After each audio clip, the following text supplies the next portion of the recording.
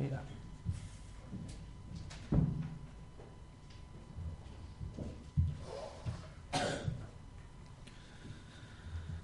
Morning, everyone. It's good to be back with you again and beginning a new series. Morning and evening, I'm going to be looking at some of the principles of faith, and I want to build it around the life and character of Joshua, one of the great characters of the Old Testament. I think often we talk about faith without talking about its implications and what it means, and in what way it should affect us and affect our lives and our thinking. I often wonder, I spend a lot of time talking to men, and I often wonder why men find it so difficult to come to faith. Whether it's because it's difficult to acknowledge that they have been wrong for years, in the sense that they've decided at some point earlier not to come to faith. And when you begin to talk to them personally and begin to recognize some of the gaps in their living, and then they begin to get honest with you and tell you some of the stories of their living, it's sometimes very difficult to know why they haven't come to trust in someone who loved them enough to die for them, and who now lives in order to help them and bless them in their living.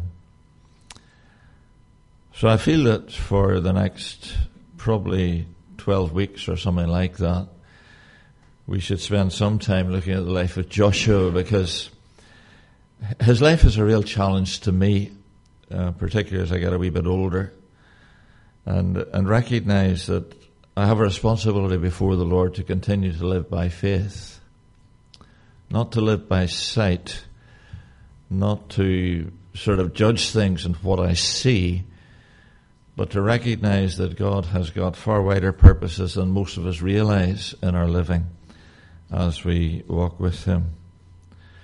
Now, Joshua's story, as far as the Bible is concerned, begins way back in Exodus 17. And there's a lot of early lessons we could learn from studying his early life. But that's not my purpose. I want to start at one of the most famous incidents in his living. And we find it recorded for us in the book of Numbers. Numbers is called Numbers because it deals with the census of the people of Israel. Very sensible name to call it Numbers rather than census. And we're going to read from Numbers 13:23 to the first 12 verses of chapter 14. And some of this you may well recognize. Just to put you in the picture, Moses has sent 12 spies into the land of Canaan. And he's instructed them to scout out the land and bring back a true report of what they see, and also to bring back some of the fruit of the land. So we're going to start reading at verse 23 of Numbers 13. When they reached the valley of Eshcol, they cut off a branch bearing a single cluster of grapes. 2 of them carried it on a pole between them, along with some pomegranates and figs. That night, all the members... there's something wrong here. We're going to read from verse 23 and read the rest of chapter 13. So let me read on. That place was called the Valley of Eshcol, verse 24, because of the cluster of grapes the Israelites cut off there. At the end of 40 days, they returned from exploring the land. They came back to Moses and Aaron and the whole Israelite community at Kadesh in the desert of Paran. There they reported to them and to the whole assembly and showed them the fruit of the land. They gave Moses this account. We went into the land to which you sent us, and it does flow with milk and honey. Here's its fruit.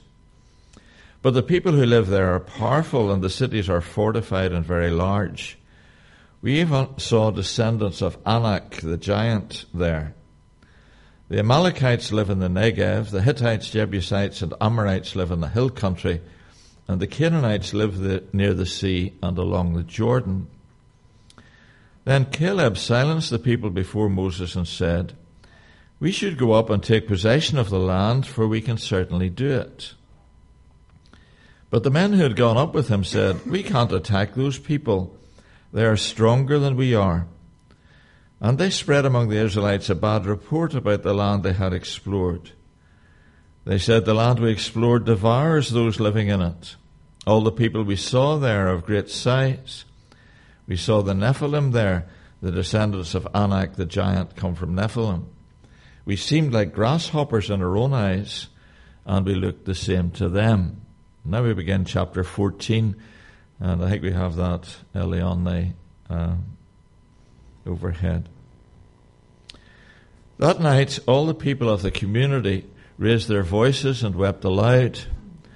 All the Israelites grumbled against Moses and Aaron, and the whole assembly said to them, if only we had died in Egypt or in this wilderness.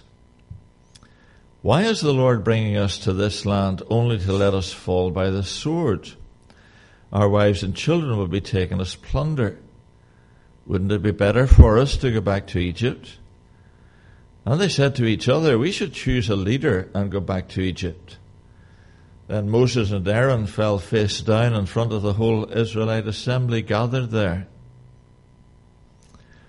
Joshua son of Nun and Caleb son of Jephunneh, who were among those who had explored the land, tore their clothes and said to the entire Israelite assembly, the land we passed through and explored is exceedingly good. If the Lord is pleased with us, he will lead us into that land, a land flowing with milk and honey, and will give it to us. Only do not rebel against the Lord, and do not be afraid of the people of the land, because we will devour them. Then the next phrase is interesting. It's translated, their protection is gone. But the word actually means their shadows have fled from them. In other words, they're so scared. The shadows has fled from them, but the Lord is with us. Do not be afraid of them. But the whole assembly talked about stoning them. Then the glory of the Lord appeared at the tent of meeting to all the Israelites. The Lord said to Moses, how long will these people treat me with contempt? How long will they refuse to believe in me in spite of all the signs I performed among them? I will strike them down with a plague and destroy them. But I will make you into a nation greater and stronger than they.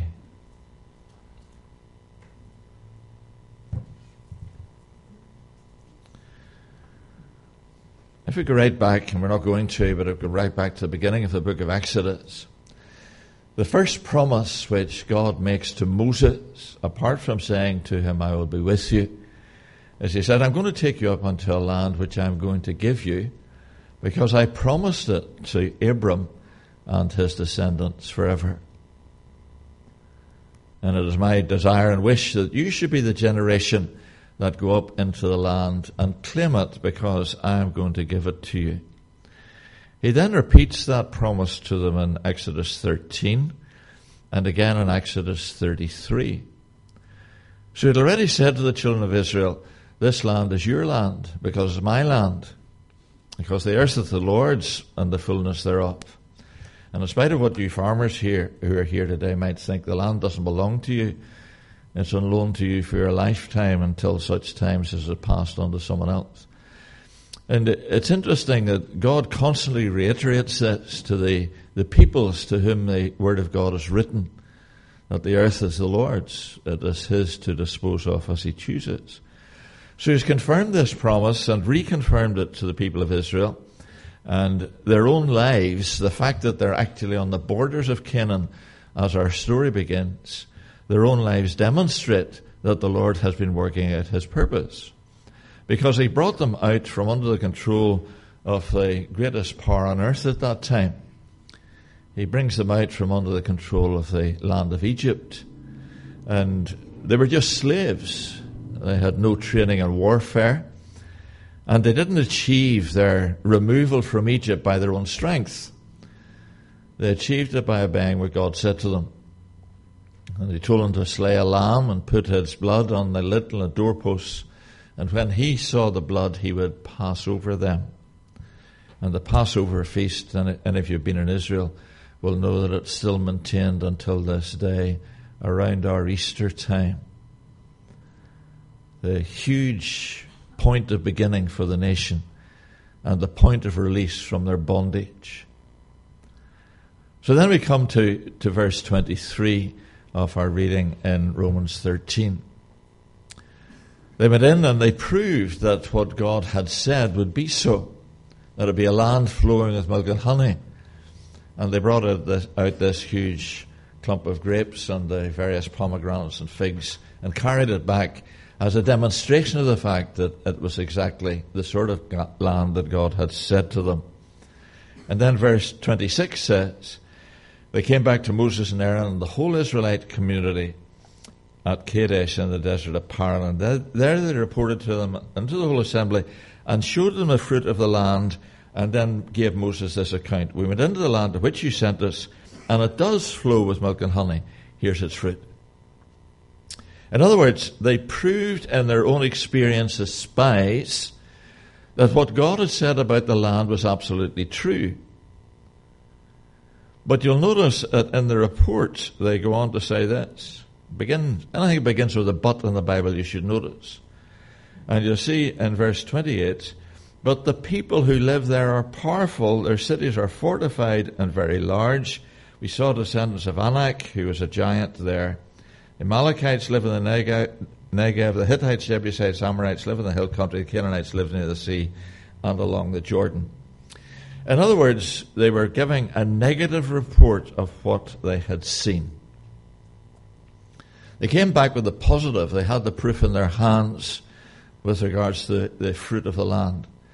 But, and we always have a but.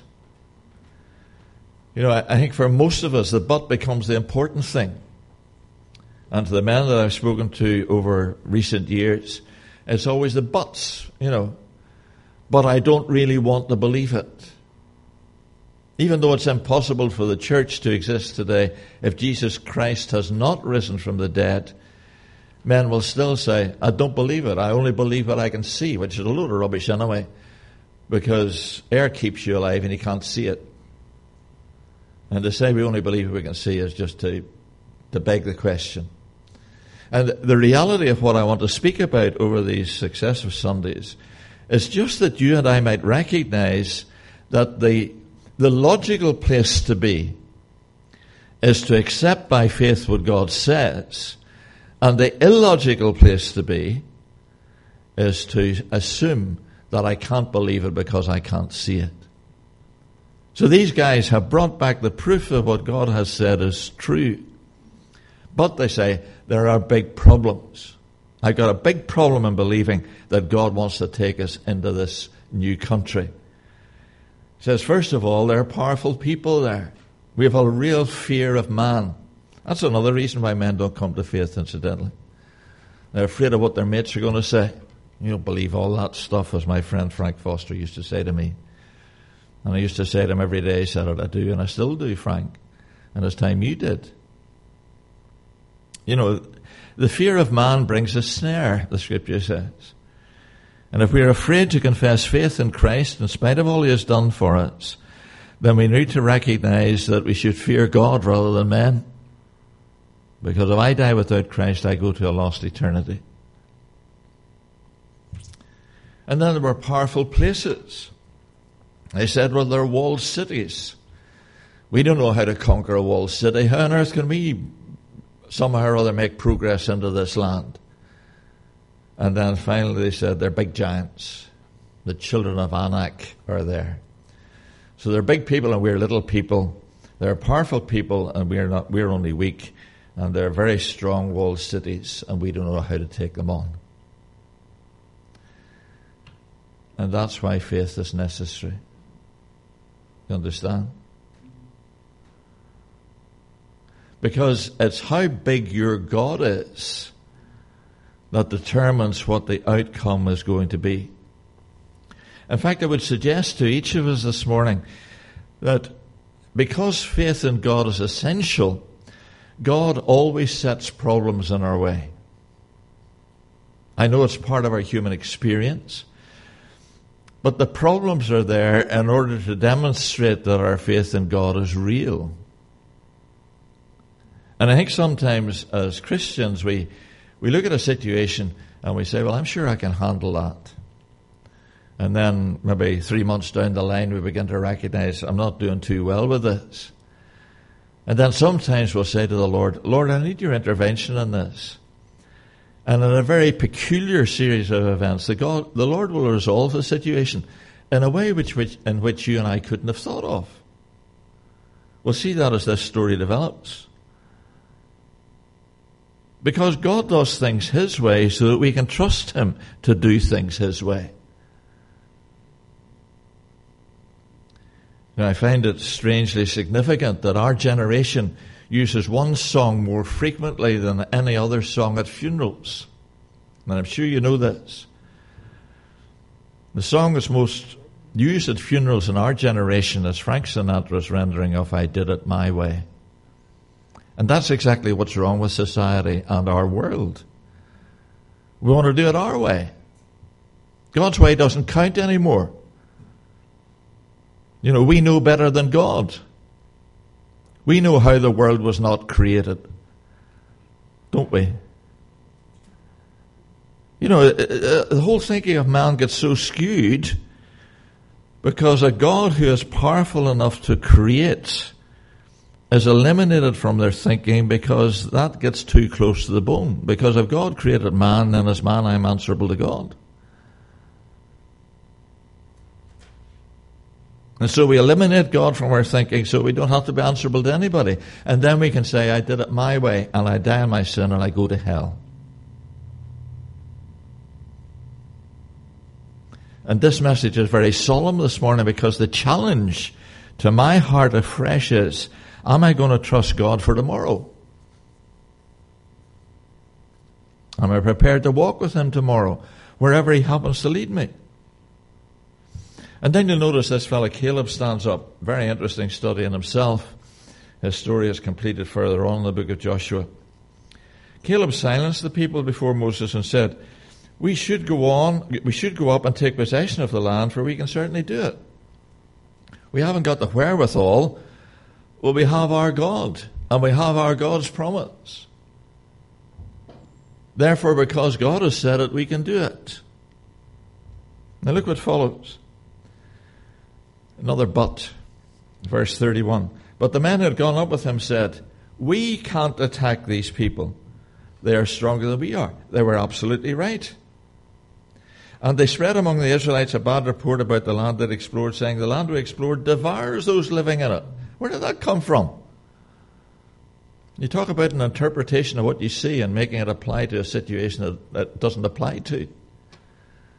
The land eats up the people. All the people we saw there, you say, hold on a minute. You saw some of the children of Anak, and they're the only giants in the land. But suddenly, all the people we saw there of great size. Interesting, isn't it? So you make a supposition, and we say we can't do it because our perspective of ourselves, because we're so weak, helps us to recognize we can't do it. And that's a great starting point to bring God into the equation. But they don't do that, these 10 spies. We saw the children of the Nephilim there, the descendants of Anak. We seemed like grasshoppers in our own eyes. And then this little addenda, and we looked the same to them. So you extrapolate the facts to prove a case which is wrong. You see what you see, and then turn it on its head to make an excuse of not doing what God wants. And so we come into chapter 14, which is the main emphasis that I want to place this morning. That night, all the people of the community raised their voices and wept aloud. All the people. All the Israelites grumbled against Moses and Aaron, and the whole assembly said to them, if only we had died in Egypt. If only we had died in Egypt, that'd been better than this. Or in this desert. And then they ask this question, and I want to leave this in our minds this morning. Why is the Lord bringing us to this land only to let us fall by the sword? Why is the Lord? Hold on a minute. Who has said that the Lord's going to let you fall by the sword? Who put that notion into your head? And often whenever you and I are in communication with the Lord and we're talking to Him about the various situations in our lives, we'll say, why has the Lord allowed this to happen to me? Why shouldn't it happen to us? Because you remember the verse we looked at last Sunday evening? If God be for us, who can be against us? It's having God in the situation, in the circumstance, that brings the reality of faith to bear. This faith is not an abstract, it's not something I say, well, I'll trust the Lord and I'll go to heaven. That's not what it's about. It's trusting the Lord so that He can deal with my situations. First of all, dealing with my sin and bringing me into contact with Him through the one who died for my sin. And I have to allow Him, as I trust Him by faith, to do what He chooses to do in my living. Not to tell Him what He's going to do, which is what these people are saying here. Why is the Lord bringing us to this land to let us fall by the sword? And then extrapolate that and say our wives and children will be taken as plunder. And God isn't mentioned in all of their discourse. Wouldn't it be better for us to go back to Egypt? He said you'd rather die in Egypt. Why didn't you stay there instead of coming out with Moses? And there's some people who want to die in Egypt, who don't want to have anything to do with a living faith which changes their life and changes their circumstance and changes their focus and changes their mode of living and changes everything about them. And I don't understand it because my life was a mess before I came to Christ. Moses and Aaron fell face down in front of the whole Israelite assembly gathered there. Joshua the son of Nun, Caleb son of Jephunneh, who were among those who had explored the land, tore their clothes and said to the entire Israelite assembly, listen, the land we passed through and explored is exceedingly good. If the Lord is pleased with us, He will lead us into that land, a land flowing with milk and honey. He will give it to us. Only don't rebel against the Lord. And don't be afraid of the people of the land because we can have them for breakfast. Sorry, we will swallow them up. Their protection is gone, but the Lord is with us. Don't be afraid of them.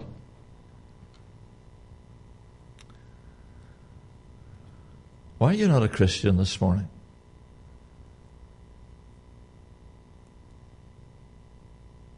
And if we are believers, why are we so afraid? I'm talking about myself.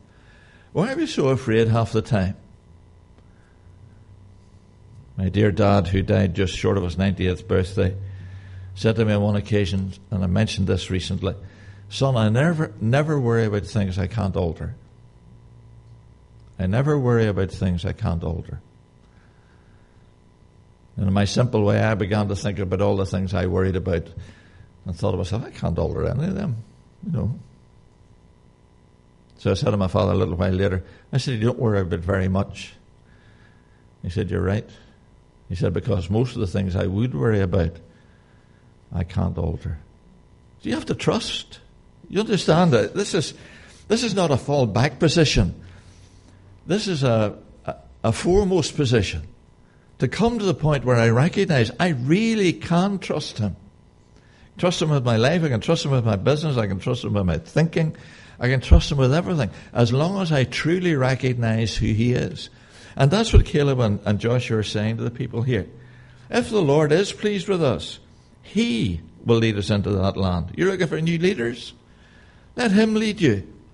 He will lead us into that land, a land flowing with milk and honey, and will give it to us. But don't rebel against the Lord, because you have nowhere else to go. You don't come to the Lord. What else are you going to do with your life? If you don't come to faith in Him, if you don't commit your life to Him, what are you going to do with it? I don't know of anyone, if you're here this morning, please speak to me afterwards. I don't know of anyone who hasn't made a mess of their life without Christ. I know that's a challenge. But if you can come to me honestly and say, all of my life has been perfect, it's worked out absolutely as I intended, I've never had any regrets, I've never done anybody any wrong, see me afterwards, will you? Because you're the first.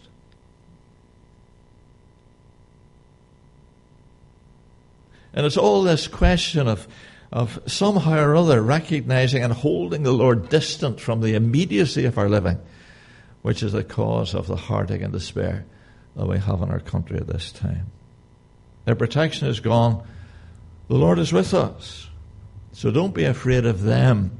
Get the perspective right. Recognize who God truly is, and don't be afraid of those. And then you have another but. But the whole assembly talked about stoning them. But they're only telling the truth. So why do people stone people who tell them the truth? Why did the Jews stone Stephen in a later generation? Because they didn't want to hear the truth. The Bible says they covered their ears and started throwing stones at him. But it doesn't alter the fact of the truth. Understand? Because I don't believe that God can do it, doesn't mean that God can't do it. And our problem is that we get all illogical about this and somehow think, well, if I don't believe in God, he doesn't exist. That's, what's that about? Of course he exists. Give us this day our daily bread. The whole assembly talked about stoning them. And then you have this phrase. Then the glory of the Lord appeared at the tent of meeting to all the Israelites. They didn't believe that God would intervene. You understand? They were determining their own future. We'll go back to Egypt. Or why didn't you let us die in the desert? But when they get to this point of stoning those who are telling the truth, the Lord intervenes. And the Lord said to Moses, how long will these people treat me with contempt? How long will they refuse to believe in me, in spite of all the miraculous signs I performed among them? We're going to close with that this morning. Why? Why? Why do we treat God with contempt? And you say, I don't treat him with contempt. You don't believe in him. Is that not a contemptuous action? Why do these people treat me with contempt? How do they treat him with contempt? How long will they refuse to believe in me in spite of all the miraculous signs I performed among them? The very reason that they're on the edge of Canaan is because God brought them out of Egypt. It was God who opened the Red Sea. It was God who brought the armies of Egypt to nothing. It was all down to him, and they had all seen it. But in spite of seeing it all, they did not believe in him.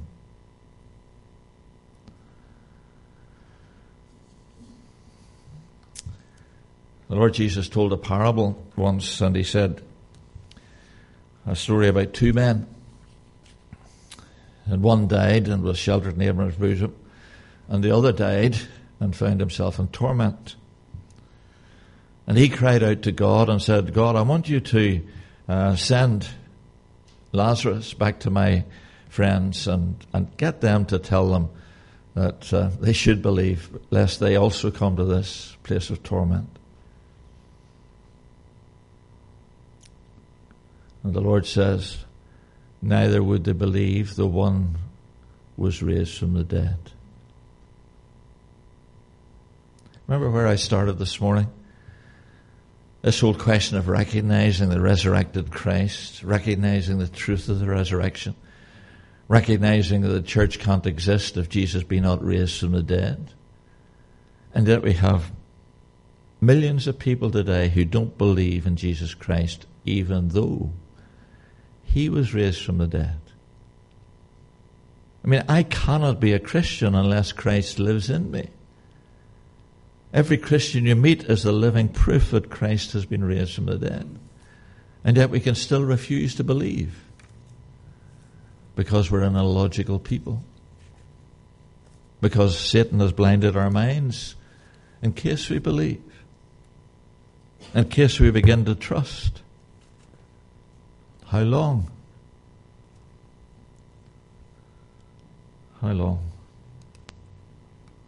Dear friend of mine I used to sing with in a quartet, Johnny McFerrin, 33 years old.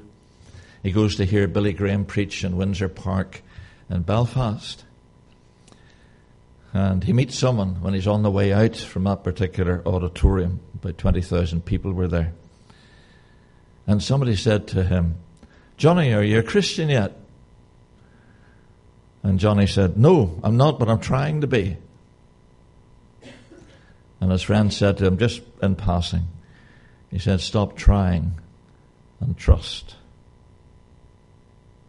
Stop trying and trust. And 3 days later, Johnny McFerrin got down by his bedside and trusted in Christ. A recognition of the living Saviour who died for your sin and mine. How long will these people cease to believe in spite of all the miraculous signs that I have done? Let's pray together, shall we?